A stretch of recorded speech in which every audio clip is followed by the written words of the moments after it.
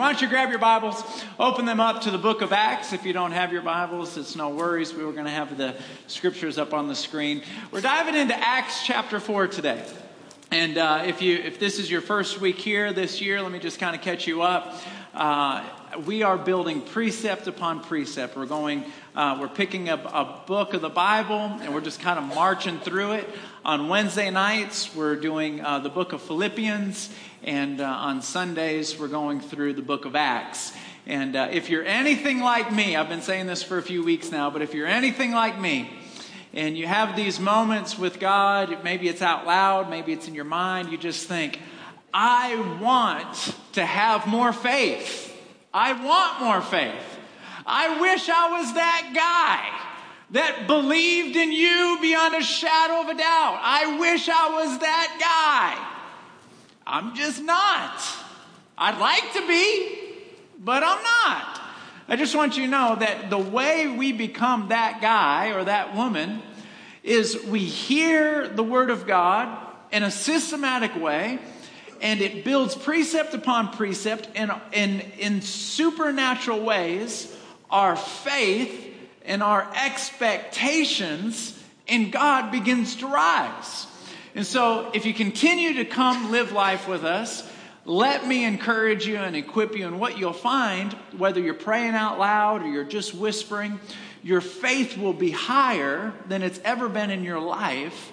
And it's such a critical thing because Jesus, when he was walking around in the ancient days, he walked into one town. I mentioned this last week. He walked into one town and he said, I want to do miracles here. I would like to, but there's no faith. And because there's no faith, I can't do any miracles. I don't want my house, and I don't think you want your house, to be that house where God says, I want to do something, but there's just no faith. So continue to come and let me encourage you, and together our faith will just rise, okay? So let's dive right into it. Today we're going to be unpacking Acts chapter 4, and the premise is called the power struggle. And what I mean by that is that there are struggles that we face at work, in our home, emotionally, mentally. There are struggles that we have. But the same power, the same ingredients, the same tactics, the same philosophies, the same practices conquer all of those struggles. And that's what is being spoken about in Acts chapter 4. So let me start reading straight away. Acts chapter 4, verse number 1. While Peter and John were speaking to the people, they were confronted. Everybody say confronted. Confronted. Good. Everybody now. Confronted. 1, 2, 3. Confronted. Oh, you sound good today. They were confronted by the priests. In other words, the preachers, the pastors. They started confronting them. The captain of the temple guard and some of the Sadducees, these leaders were very disturbed that Peter and John were teaching the people that through Jesus, there is a resurrection of the dead. In other words, they were saying, if you believe in Jesus, you don't have to have a perfect life, but if you believe in Jesus and you believe that he's the Son of God, you'll have everlasting life in heaven. Well, they were not happy about that at all. They arrested them, and since it was already evening, put them in jail until morning. So I want to talk about 4 points in this chapter. And the first one is the power of opposition. If there is even an ember burning in your heart that causes a desire to please God, just an ember. It's not burning, you are not ablaze, but if there's at least an ember that causes you to want to have a deeper relationship with God, that makes you wish you were closer to him, I want you to know that there is an opposition that does not sleep and does not rest, that comes towards you and comes towards your house on a regular basis. How many of you ever seen that anointed from God movie Gladiator? Go ahead, raise your hand. God loves that movie. There's a scene in the movie where the enemy, so to speak, shoots these arrows at Mel Gibson and his entourage, his team, his army. And the arrows, they go up, and there's so many arrows that the sky seems to be black because the arrows are black, and there's so many arrows it's completely black. And then all of a sudden these arrows go up, and then they point down and come straight down, and they take these shields and they just protect themselves. I just want you to know that if you have a desire, just a desire to love the Lord more, I just want you to have that picture in your mind. Hell shoots arrows into your life on a regular basis to discourage you, to stop you. And Peter and John, they're doing what they believe God wants them to do. You can't do anything more holy, more righteous than tell your friends about Jesus, and that's what they were doing. So here they are, they're telling their friends about Jesus, and bam, opposition just overwhelms them. And I'd like to say this, there are three things that happen to every single person who loves God. Every person. There's three types of oppositions. And the first one I'd like for you to write down is delay. Here, Peter and John, they're doing their best. They're wanting to do their best. They have this vision. They have this hope of sharing the gospel. And it gets stopped. It gets put on hold. And I just want to pause this part of the service and say, if any of us, and I'm one of them, you have a hope, you have a desire that God is going to do something in your life.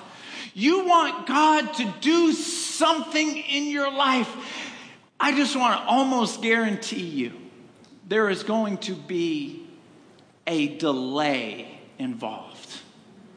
I can almost guarantee you 99 out of 100 times when you are wanting and hoping for God to do something, there is going to be a delay, and it could last anywhere from a few hours to a few days to a few years. I read stories in the Bible where decades go past and they're still waiting. I'm going to raise my hand for this one, so just so you know. Is there anyone here that you want God to do something in particular in your life? You want Him to just do it. Go ahead, raise your hand real high, real high. Let this encourage you. Now everybody look around, see all those hands up.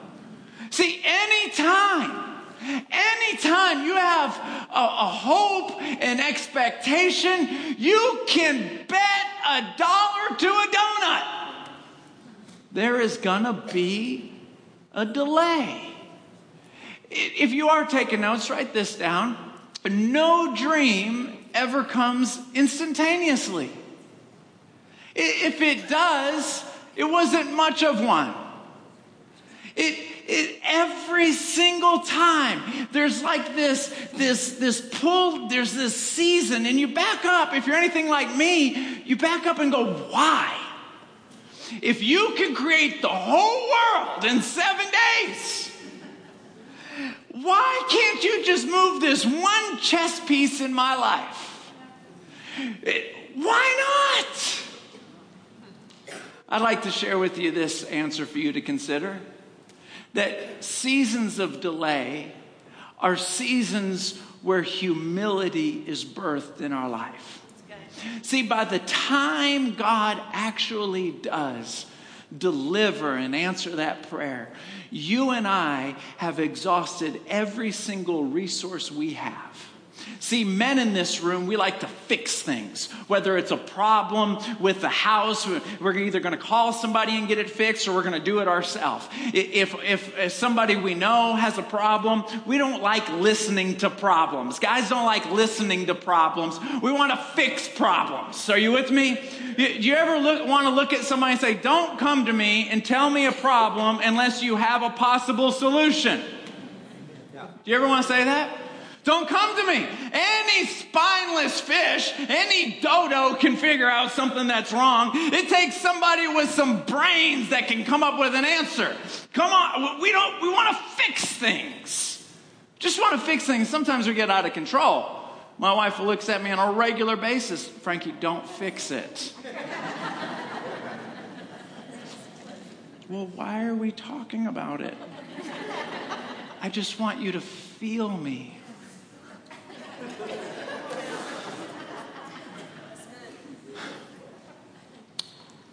I'm going to get in trouble for this one. And here it goes. There's like this little voice saying, don't say it.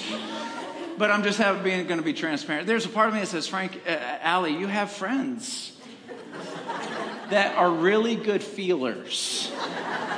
Call those friends, eat chocolate, eat ice cream, and all of you guys feel together. And then when you get ready to fix it, I'm on the team. Now, I'm not going to ask you guys to raise your hand because I want you to remain married.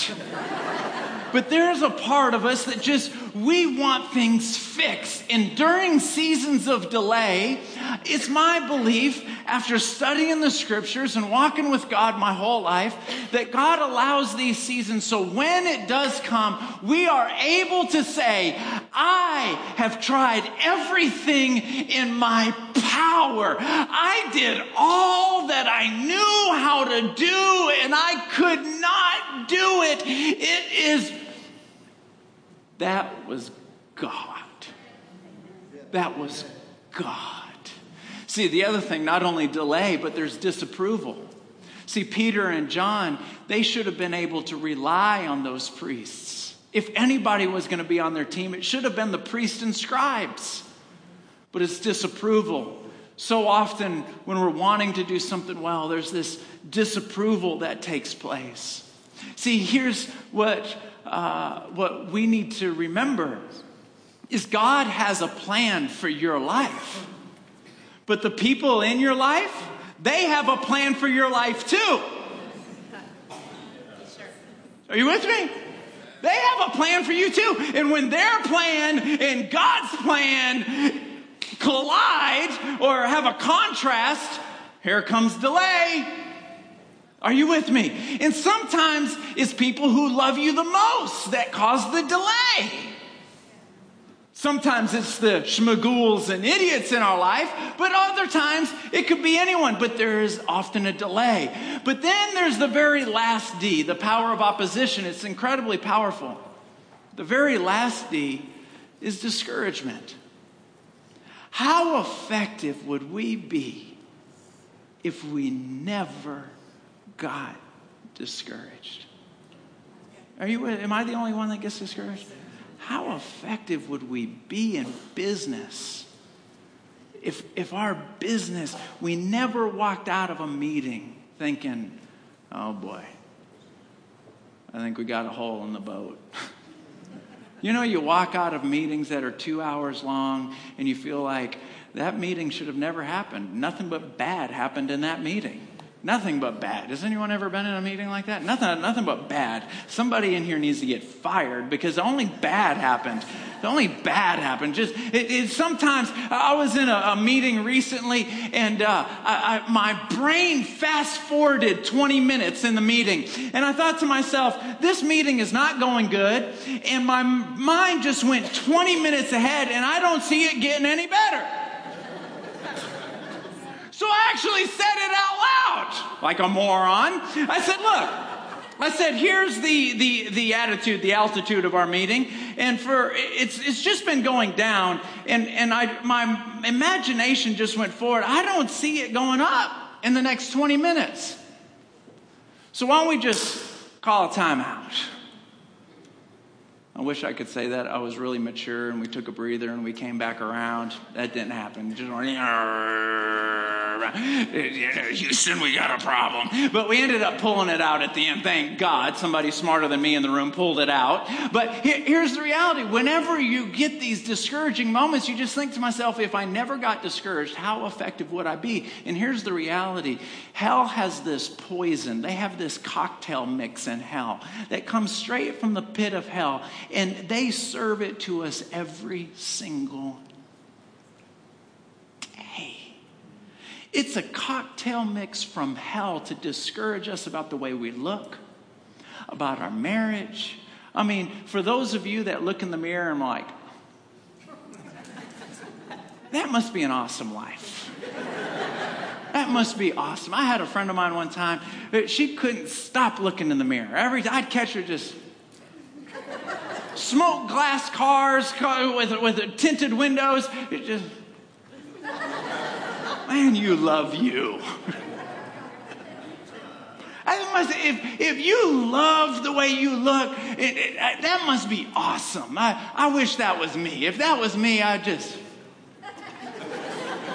But that's just, there's just, but most of us, hell serves us a cup of discouragement about everything. Could you imagine how much better we would pray if we didn't get discouraged? Could you imagine how much better of a friend would be if we didn't get discouraged? But here's the reality. Anytime we begin to move towards the Lord, the discouragement is like a flood and it just rises so fast. And you say, why is that necessary? Right. Why is it necessary, God? Here's the thing. During seasons of discouragement, those are the seasons where we learn to war. Okay. Our relationship with Jesus is not a picnic. It is warfare. And let me just share with you. You guys know, if you've been coming to church here, prayer is a passionate part of my life. I just want you to know, when you are in that season of discouragement and you are waiting and things are being delayed, I just want you to know that discouragement tends to make us sink like a rock through a spider web. And there is only one way to begin to pull that plane back up and to get our eyes back on God, and that is to pray. And I just want to let you know, you cannot pray during these seasons the way you pray for your breakfast in the morning. You can't do it. You can't do it. Let me illustrate. You wake up in the morning, you have frosted flakes or a donut. Thank you, Jesus, for this breakfast. That's awesome. That's an awesome prayer. That's awesome that you're even thinking about God that early in the morning. But when you're going through a tough season, you can't use the same intensity. You can't use the same intensity. And somebody might be thinking, well, Frankie, are you just pulling that out of your ear, or is that actually in the Bible? It's in the Bible. It says it like this: the effectual, fervent prayers of a righteous man availeth much. You might say, well, I'm not righteous. This is a different sermon for a different day, but you are righteous because Jesus took his blood and he poured it on you. So now you're righteous. So just put that aside. Now it's up to you to pray effectually and fervently. Well, I'm not really a good prayer. The good news is you can say the same thing over and over again and be the best prayer in this room. It sounds something like this: I need you. I need you. I need you. I need you. Have I been clear about that? I need you. Let me say it this way. I need you. Let me just say, I have wasted enough of my life. I want you to know, I need you. This is called the effectual, fervent prayer. I want you to know, it avails much. It turns the tide. Psalms 56:9. Every time you pray, the tide of the battle turns. And so when you're in that season of discouragement, I just want to encourage you, pray like you know that it is going to make a difference. Now, many of us have been fasting for the month of January. We've chosen to not eat certain foods to kind of push our flesh out of the way so our spirit can take the lead in our life. And so it went from January 10th to the 31st. And so for many of you, this is the first day where you've been eating sweets. And so if you end up praying for your donut, thank you, Jesus, with the same fervency, I think God will understand. Especially if it's cobbler from Mel's. Praise God for the cobbler. I had my father-in-law from Canada. He came down. He goes, so cobbler, what's the deal with cobbler down here? I'm like, he goes, can I have a bite of your cobbler?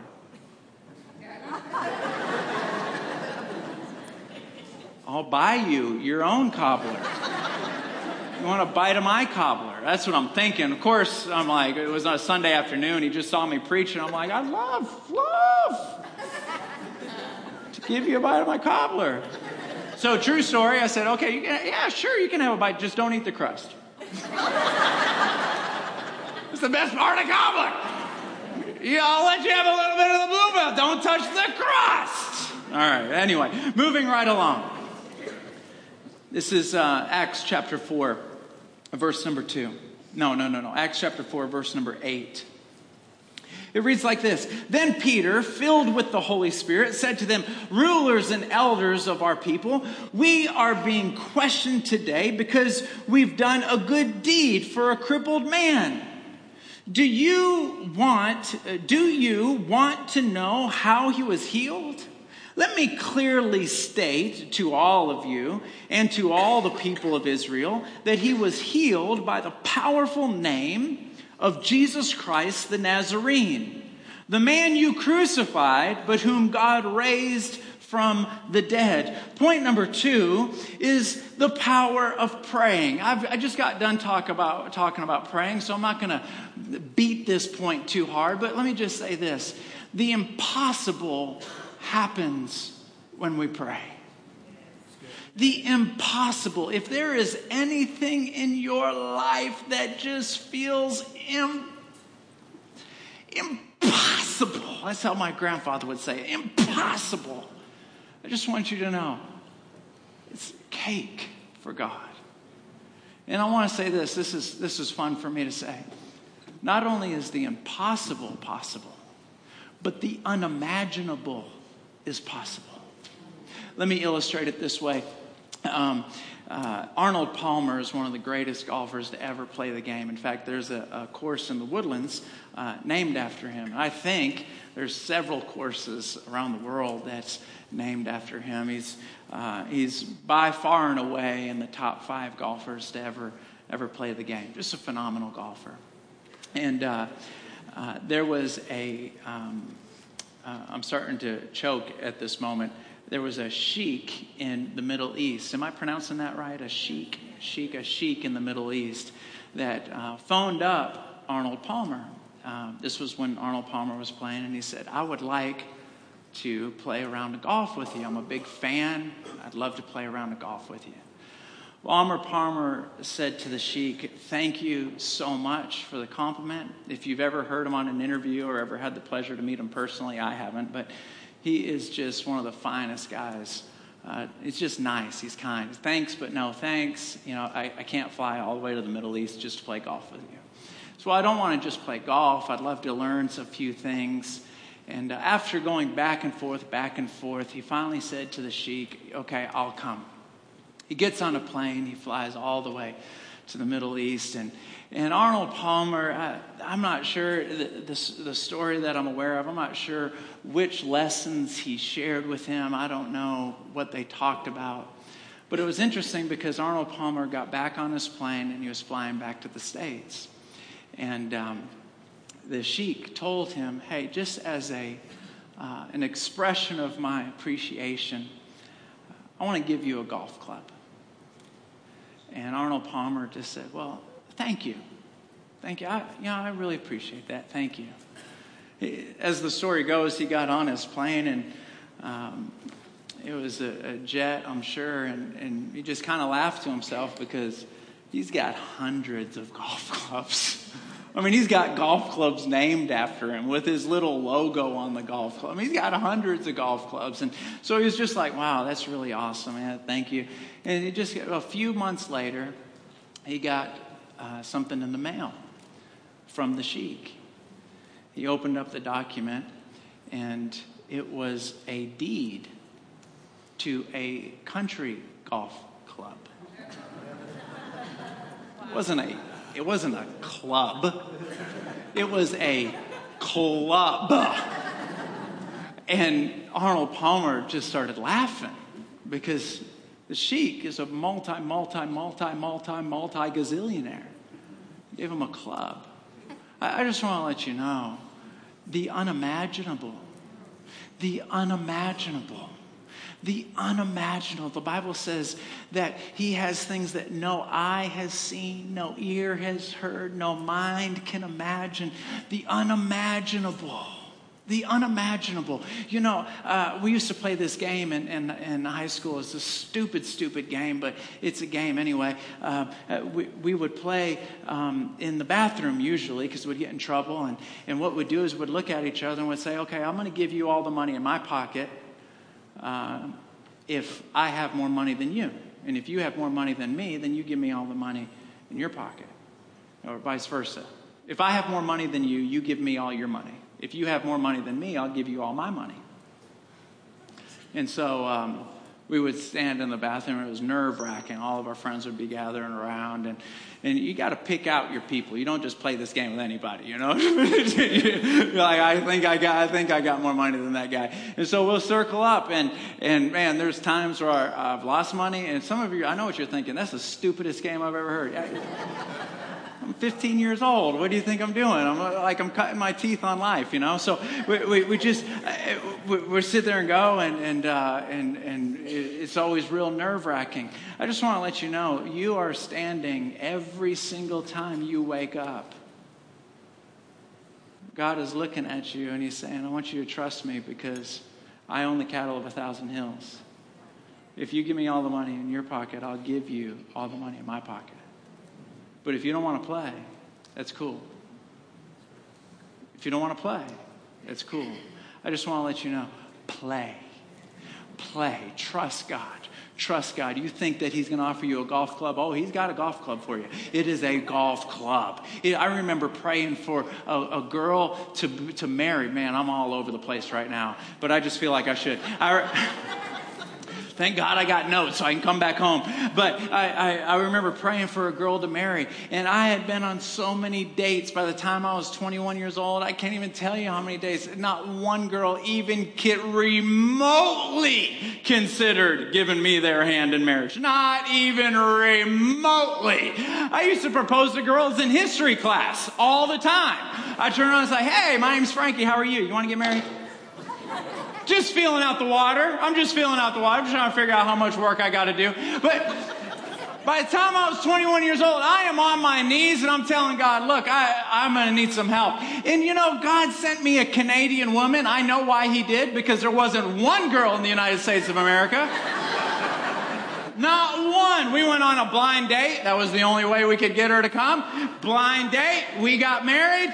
We were married within a year and a half. I couldn't push it 2 years. You might call it game.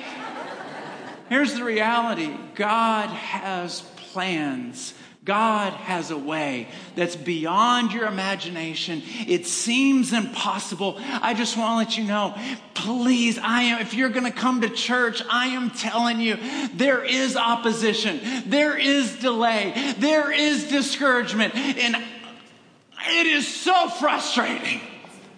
But the power of prayer overcomes the power of opposition. 10 times out of 10, it's been happening for thousands and thousands and thousands and thousands of years. Number 3 is that there is the power of sharing. Power of sharing. Let me share with you what I am referring to in verse number 18 of chapter 4. So they called the apostles back in. They called them back into court because they took a recess and commanded them never again to speak or teach in the name of Jesus. But Peter and John replied, do you think God, let's just put a little southern twang in it. You think God wants us to obey you? You rather than Him?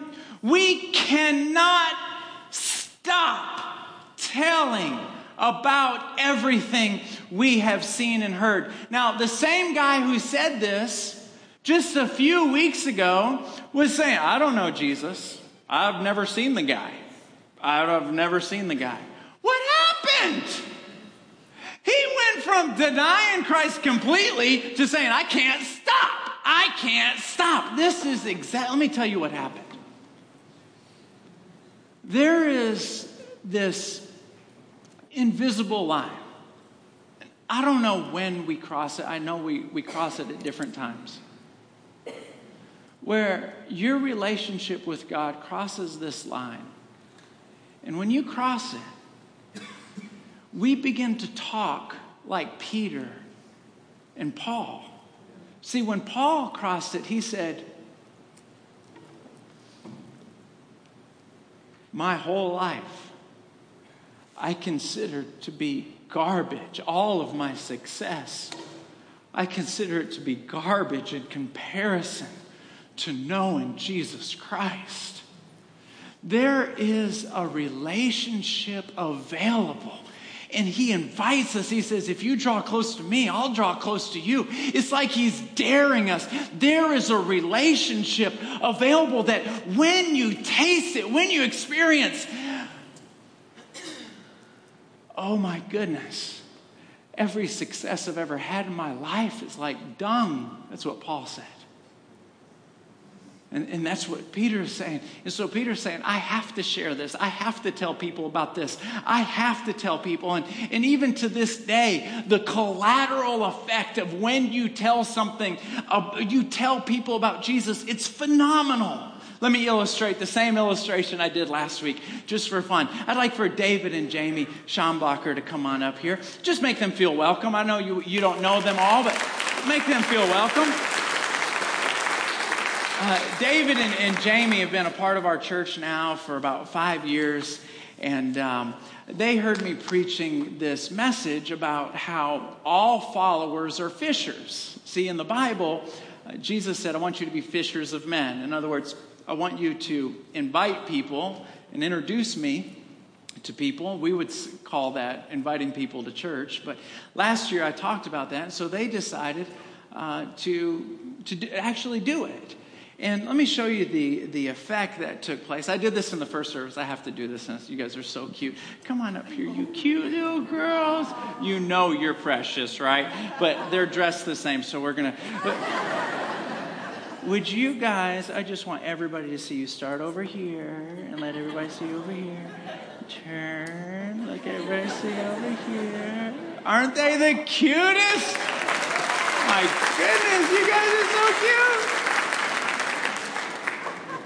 I know this sounds like a stupid question, but I've made a lot of mistakes in my life. They are twins? See, I told you. Never make an assumption they're not twins. How old are they? How old are you? 12? 12 and 13. Okay. So Jamie and David, they started coming to our church, and then they invited Sean and Nikki Key. And so Sean and Nikki, why don't you guys come on up here? And they have two kids named Josiah and Eli. They're probably in the children's ministry. But what's so cool is, and I hope I got this story right, Sean is an MMA guy. Wave your hand, Sean. He's an MMA guy. He's got his own gym. He owns his own gym, and he fights and all this kind of stuff. Well, David, wave your hand, David. David went to his school to learn MMA stuff, you know.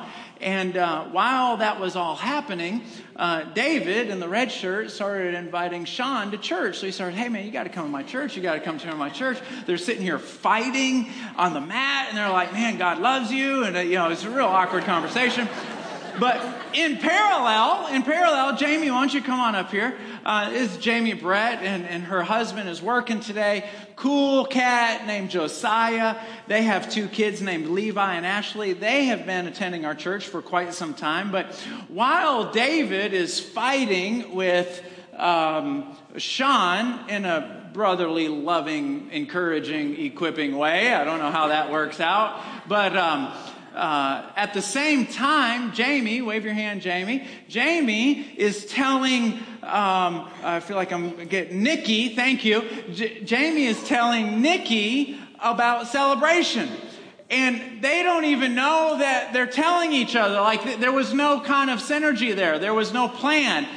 David didn't know that this was happening. They didn't know they knew each other. You guys know what I'm talking about, right? So lo and behold, they find out that they're inviting the same people. And so they start coming to church. And then now we got Charles and Linda here. Charles and Linda, why don't you guys come on? Can I embarrass you, please? Just come on up here. You'd rather not. Just stand up and wave at everybody. They don't like coming up. Just stand up. And now is Michelle here? Is Michelle here? Michelle Priest, is she here? Michelle, come on up here, Michelle. Michelle started coming to church. And now in the first service, these people had to go to work, but in the first service, Melody was here, Delilah was here, Sean White was here, Bobby was here, Robert was here, Sammy was here. There's almost 15, 16 people that just started happening all because they decided to share. And you know what the Bible says?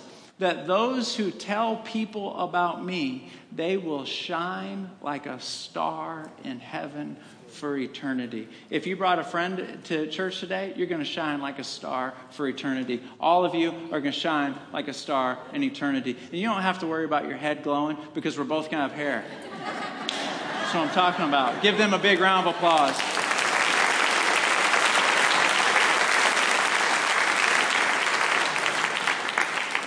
Last and final point, Acts chapter 4, verse 29. And now, O Lord, hear their threats and give us, your servants, great boldness in preaching your word.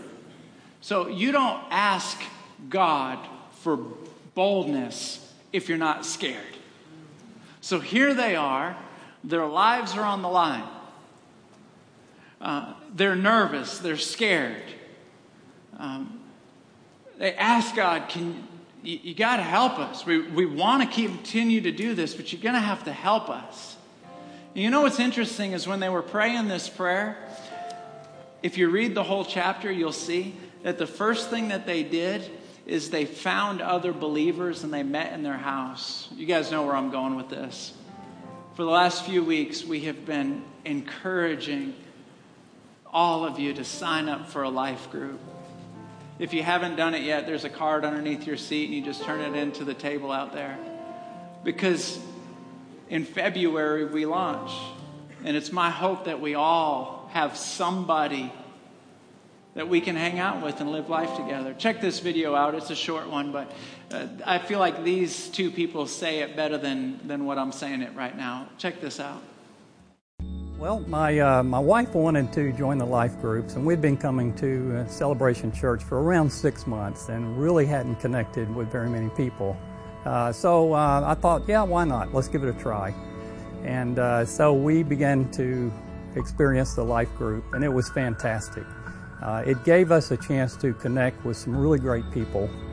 So great food, great fellowship, new friends, and what I learned to appreciate most about it was the value that came in hearing other people with the same life challenges that I have and how they are applying the principles that Pastor Frankie teaches about every Sunday to their lives to become more fulfilled and more successful in dealing with and managing their challenges. So it was very beneficial for me, very valuable. And I connected with some really great people that have now become our friends. The Granberries, the McDonald's, it was just fantastic. So for anybody that is anticipating joining a life group, I would say here's the value proposition that I have for you. Okay, first of all, yes, it will cost you some time, but that's it. So for the cost of time, you get new friends, you get some great food, great fellowship, and a way to enrich your life in a very positive way. So I'm so thankful that the Granberries and the McDonald's took us in, took us under their wings, and included us in the life groups. It was a great experience. Last June, my husband and I moved here, and we were driving down Research Forest, and I saw this little sign on the side of the road that said Spirit-Filled Celebration Church, and I thought, oh gosh, we have so much to celebrate. Let's visit that church. And so we did, and once we started coming, we really realized this was where we needed to be and needed to connect. I remember filling out the guest card, and I got a friendly email from Sarah Stevens just welcoming us to the area and to the church. When I first got here, looking through my phone and realizing that I didn't know one soul in this town, in this area, and that if I ever had an emergency or if my husband was out of town for work, who would I call? I was prompted to reach out to her, which is totally out of character for me, to ask her, how do women connect in this church? I mean, what do they do? What kind of groups? She invited me to her life group, and I remember being really hesitant to go, but knowing that it was what I needed to do to start meeting people. As I started going to life group, I realized that I had a lot in common with these women that I was meeting, and that we shared a lot of the same stories. And I started realizing that I would get one phone number, and then I would make another friend and get another phone number, and before I knew it, I had my phone full of phone numbers and contacts and people that I could reach out to that I feel like are my friends, that I could ask them for a favor if I was in a pinch and needed help. Also, in my life group, I had met a really sweet friend that was from Kenya, and I was able to connect her with another one of my dear friends from Kenya, and so now they are beginning to develop this friendship together. So you just never know how something as simple as reaching out to someone with an email can open the doors to so many different possibilities. What once was an empty contact list for me has turned into a phone full of names and numbers of people that I really do call my friends. Last semester, we encouraged everybody to be a part of a life group, and there was a lot of us that filled out a card and said we want to be a part of it, but then many didn't show up. And I know why a lot of people didn't show up. It's the same reason why I didn't want to show up to the group that I was leading. Because I would think this every time I would drive. My life group meets during the day. It's a lunch group with men. I think this every time. And I say it out loud usually. I have time for this like I have time for a hole in my head. I think that. Just being honest. But when I get there, I can't explain what happens. I start hanging out with other people who love God. In some way, somehow, I'm encouraged. And I walk out thinking that's probably going to be the best hour and a half I'll have this whole week. And I just want to encourage you, don't just fill out a card. Come. Then I want to give you this thought. When Peter and John got out of court, they went back and they started worshiping God. And what came to my mind when I read that while studying is they were probably so depleted and they were probably so tired, but they knew where to go to get refilled. They knew where to go. The Bible says that we should search for him like searching for a lost treasure.